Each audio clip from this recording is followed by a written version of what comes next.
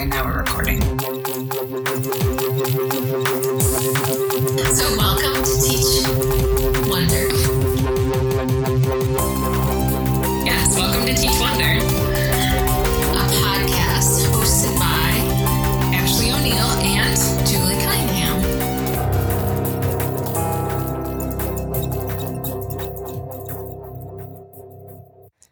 All right, so I'll go ahead and have you introduce yourself. Hello, my name is Elijah Hayes.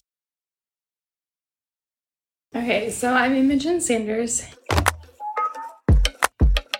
My name is Jake Fontaine. I am a secondary ed math major with a minor in psychology, and I've been a STEM ed scholar since the fall of 2020.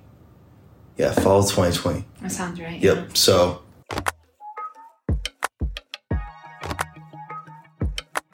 On this podcast, we've shared interviews with educators and professionals across the board, different in terms of focuses, passions, expertise, and experience. On this week's episode, we're sharing interviews with educators who bring a different asset to the show. They are the future. They're the education students who are walking across the stage in a cap and gown in the next few years, who are filling out applications and writing resumes to work in the schools in our community. They're the adults who choose to be your colleague, your child's teacher, or an invaluable part of your community. When Julie sat down to talk with these future teachers, we got a bit of insight into how their experiences have shaped them so far. No, my first semester was all online. Your first semester was. So this Yes. is your first semester This is that my you've first been one. like in Yeah. person entirely. Yep. Yeah, I think that makes a big difference for people who started at that time period because we weren't doing anything quote unquote normal then. Mm-hmm. It was like, it wasn't like what I was expecting, especially coming in and touring. And I'm like, oh my gosh, this is so cool. This program, like even if you ask my dad, this is like what made me want to come in. Because this was like the first, I guess, room I kind of in was like in Central. And so that's where I'm like, I have to go to Central because I've always been really into STEM. Like high school, I was on the robotics team my whole high school career and stuff like that. And I've always just had an interest. So coming and then having my first semester just be all online and not being able to interact. But it's now that I'm in the classroom, I'm with the kids, it's been so much of like a better experience.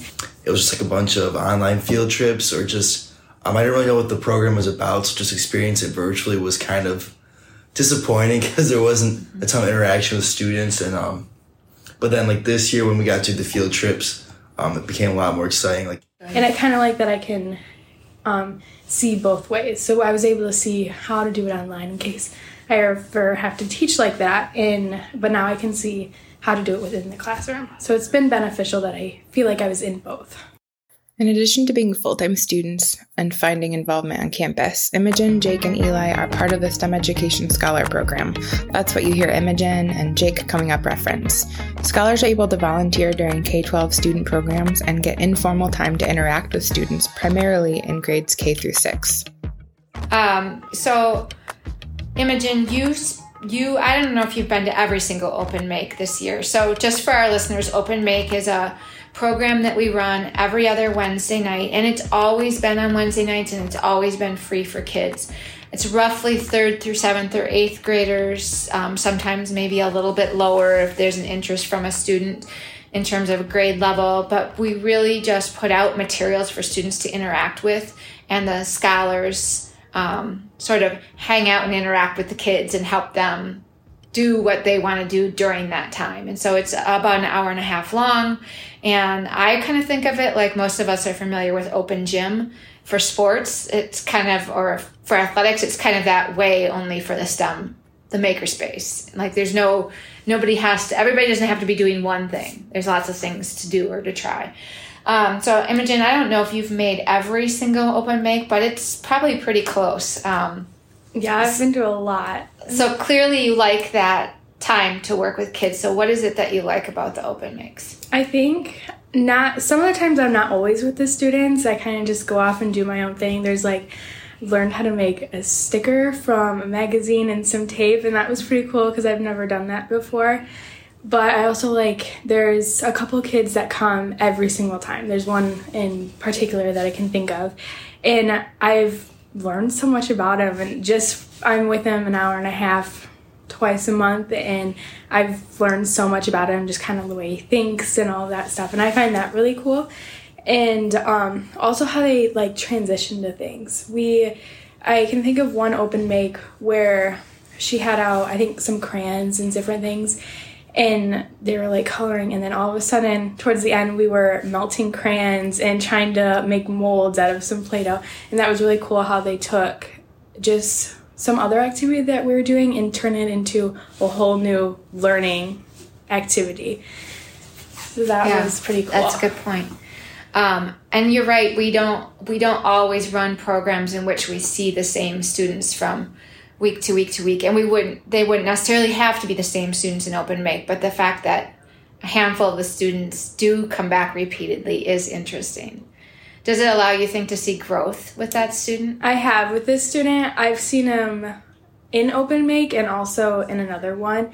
And just open make, it's more kind of not educational, but when the chemistry in action, he also was there, and I was able to see more of his academic thinking, which was so cool, because I think at the beginning of open make he was kind of shy and he didn't talk at all. And then I was with him in chemistry in action, and he was just saying all these kind of things, and I'm like, I'm a college student and I don't even know if I know that kind of stuff. And that is just so cool to me that they can just wrap their head around that stuff. Yeah, that's great. Imogen refers to seeing a student in two different contexts: open make, an informal, open-ended exploration, and chemistry in action, a student-led but still more structured multi-session workshop. This was an opportunity for both Eli and Imogen to practice and reflect on interacting with students in a content-related task. A couple of times, and he wouldn't really say that much. But I'm obviously not sure if he still knows what was going on during that, but he completed it. And obviously as a reflection, I need to probably reevaluate my own personal biases or thoughts and ideas a little bit more. And why would you say that? Because Eli is referencing an interaction he had with a pair of students. So in the chemistry class, they were tasked with exploring different reactions between some mystery powders to solve an investigation. Well, I think I gave them a little bit extra attention compared to the rest of them because the other two were moving along steadily, were able to make the connections that we wanted. But I wasn't quite sure if their brains were clicking with the subject because they looked a little confused at points. And Eli was in a situation with a group of students where he was having to make some judgment calls, tuning into students' outward behavior to decide if they understood the task and the content behind it. It was easy to assume that he knew what he was doing until you asked him, did he know what he was doing? And then you realized that he needed more help than he let on. Yeah. Is that correct? Yeah. That's fair. But he did have an idea of what was going on. So I at least had a baseline to work with. And that sort of surprised me, as in he was obviously a little bit younger than the rest of the group. But children are a lot smarter than we sometimes think that they are. That's true. So you decided after that, part of your reflection was, I'm going to have to make some more observations before I decide. Yes. Yeah, what these students need. Okay, great. All of the students have specific experiences to share about interacting with students as practice for the future. I've definitely surpassed my 6 events just because I enjoy coming in and interacting with the kids and doing the cool stuff in the makerspace And it's interesting that you're a secondary ed major, but we don't have a lot of secondary students come in this space. And you seem just as comfortable with the littles at Little Stemmers as you do with any other age group that we have come in. So do you feel just as comfortable with those different age groups? I guess it depends. From I think just interacting with them, I do. But if I have to teach them, I don't have those, obviously those learning those teaching strategies to. I struggle with eliciting younger kids thinking. Okay. So when we're doing stuff in the makerspace, I just like to ask them questions and get to know their thought processes because it's just interesting. They bring a unique perspective. But I think I definitely feel comfortable interacting with kids that are elementary ed age. Okay. For sure. Good.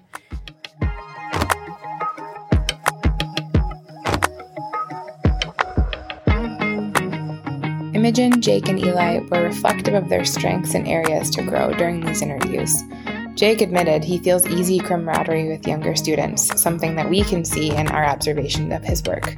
But he recognizes that his skills in eliciting student thinking and content are more finely tuned to secondary students. And he recognizes the difference between developing camaraderie and developing academic skills with students. Imogen noticed how different it was to engage with the same student in two different contexts, and how different parts of that student's personality came out depending on the informal or more formal setting. And Eli was able to practice his observation and questioning skills to determine what type of student supports different students need. And he was able to reflect on what he learned from those interactions for the future. These 3 students are coming to a classroom near you soon. By sharing what future teachers sound like, how they're spending their time in preparing, this helps us to see what the future holds. Students like Eli who recognize the importance of practicing with students. Yeah, sure. So I obviously really love this program as I'm going into education, and it may not be the exact age group or age range that I'm sort of looking at going into. But in a sense, any experience is really great experience. There's no such thing as a negative experience. And students like Jake, who spend summers at camp and school lunches mentoring students. But anyways, he's an elementary kid, and I see him once a week. So every day it's about an hour of time, and for the first part, we just talk. We just do like an introduction activity, just kind of like talk about what's going on in the week, because I haven't seen him in a week. Then his teacher every day gives me some sort of academic thing to work on, whether it's just flashcards or some writing. We've been working on his writing a lot. We work on that for 15, 20 minutes maybe, and then after that we're supposed to do some sort of educationally based game, but I don't know, it just kind of depends what he wants to do. My guy, he's hard to, he has trouble focusing, so if he gets his homework done and we do it well, like that's a win for the day for me. And then a lot of times we'll play just games, Uno. He loves checkers, beats me all the time. And then it has been nice out, but when we can, we go outside just for a little bit, shoot the ball around, play gaga ball, just stuff like that. So just getting him out of the classroom for an hour every week just to touch base and just help him get some individual work, and then just kind of give him a male role model in his life. And so you've been doing that all year this year? Yep. And I'm going to do it with the same guy next year. Good. So I'll give him some consistency in his life. Oh, yeah, nice. Yeah. I'm sure that's much appreciated. But then you also work, I know Peak isn't volunteering, that you get paid to do Peak, but you're getting a lot of experience. So can you talk about that a little bit? Yeah, actually, at first, so Peak is an organization, for those who don't know, it's like a after-school program in Mount Pleasant, K through, what's the middle school, go up to 8th? Yes. Yep, K through 8th. So there's a Peak site every elementary school and then one at the middle school. And it's just 3 hours where we do lunch, or they do snack, recess, and then we do academics, and then enrichment time, so either a craft and a game. And originally I thought I wanted to work with the older kids because I'm going in secondary, but then I got placed at one of the younger sites, which is K through 2nd, and right away I was just shocked at how much I really enjoyed it.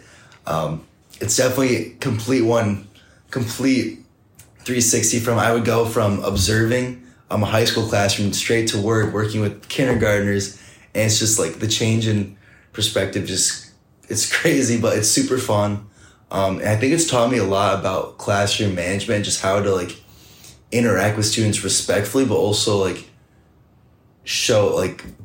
make a point that they also need to respect me as an adult and as a teacher. So that's one of the biggest things I've learned, is how to gain those classroom management skills, but in a respectful way, and also using my coworkers as together in that aspect, supporting each other, which I've really enjoyed a lot. And then also just it's made me realize kindergarten through secondaries are really fun, but God bless those elementary teachers, because I could, I say all the time, I could not work with these kids for 8 hours a day. But give me 3 and I can give them 100% for 3 hours, and it's so much fun. I really like the kids I work with. I love my coworkers, and the program's super cool too. Good. Do you do that every day?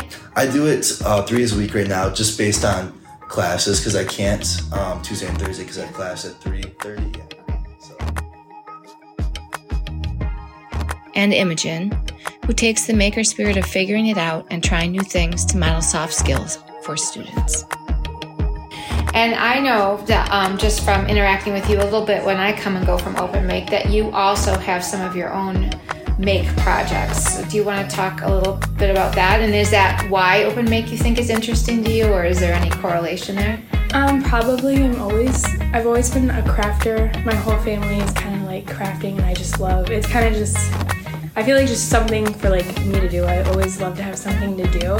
So currently I'm working on embroidering a sweatshirt, which I just found on a website, and I'm like, oh, that's kind of cool. I'm like, I could probably make that myself. And just figuring out, I've never really sewn before and embroidered, so just figuring out how to do this kind of embroidering and stuff like that. So sometimes I take that to Open Make with me, and that's my project. Or I know we've done stuff like there before, which is kind of, I guess, how I've learned a little bit of how to do that stuff.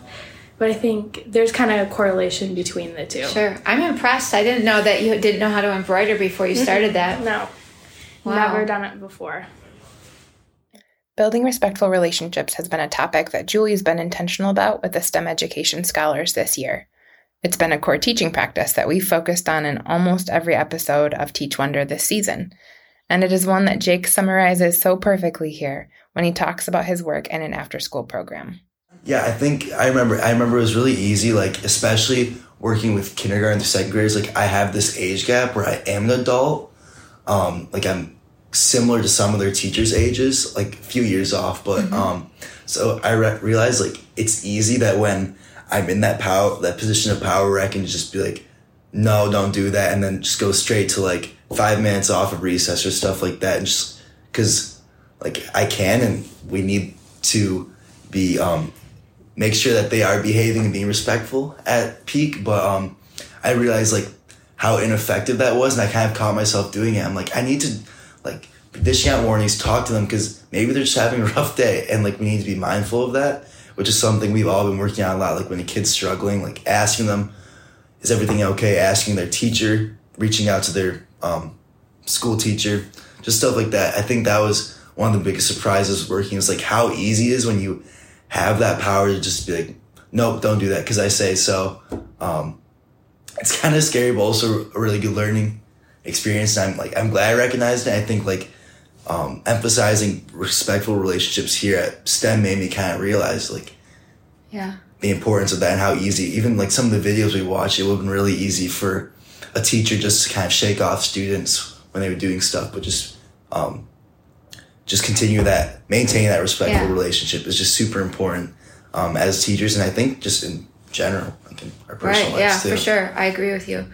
Do you think that's made a difference then with your relationship with the kids at for peak? Sure. Yeah, like I would never say we had a bad relationship thing, but there were some certain ones who just every day they were acting out, and it was just every day. So instead of like dishing out warnings or asking them, it was kind of like, okay, 5 minutes off recess, I'm not dealing with it today, which like to an extent it's okay every once in a while, but there was, I think it's kind of lazy, and it's not a way to show students I respect them, and it's definitely not going to get their respect for me in the way that I want it. So that was definitely one of my biggest learning experiences this year.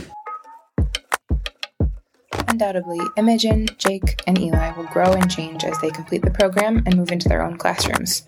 They'll continue to be shaped by the interactions they have with other students at CMU, their professors, experiences they have in programs like STEM Education Scholars, and their own volunteer work.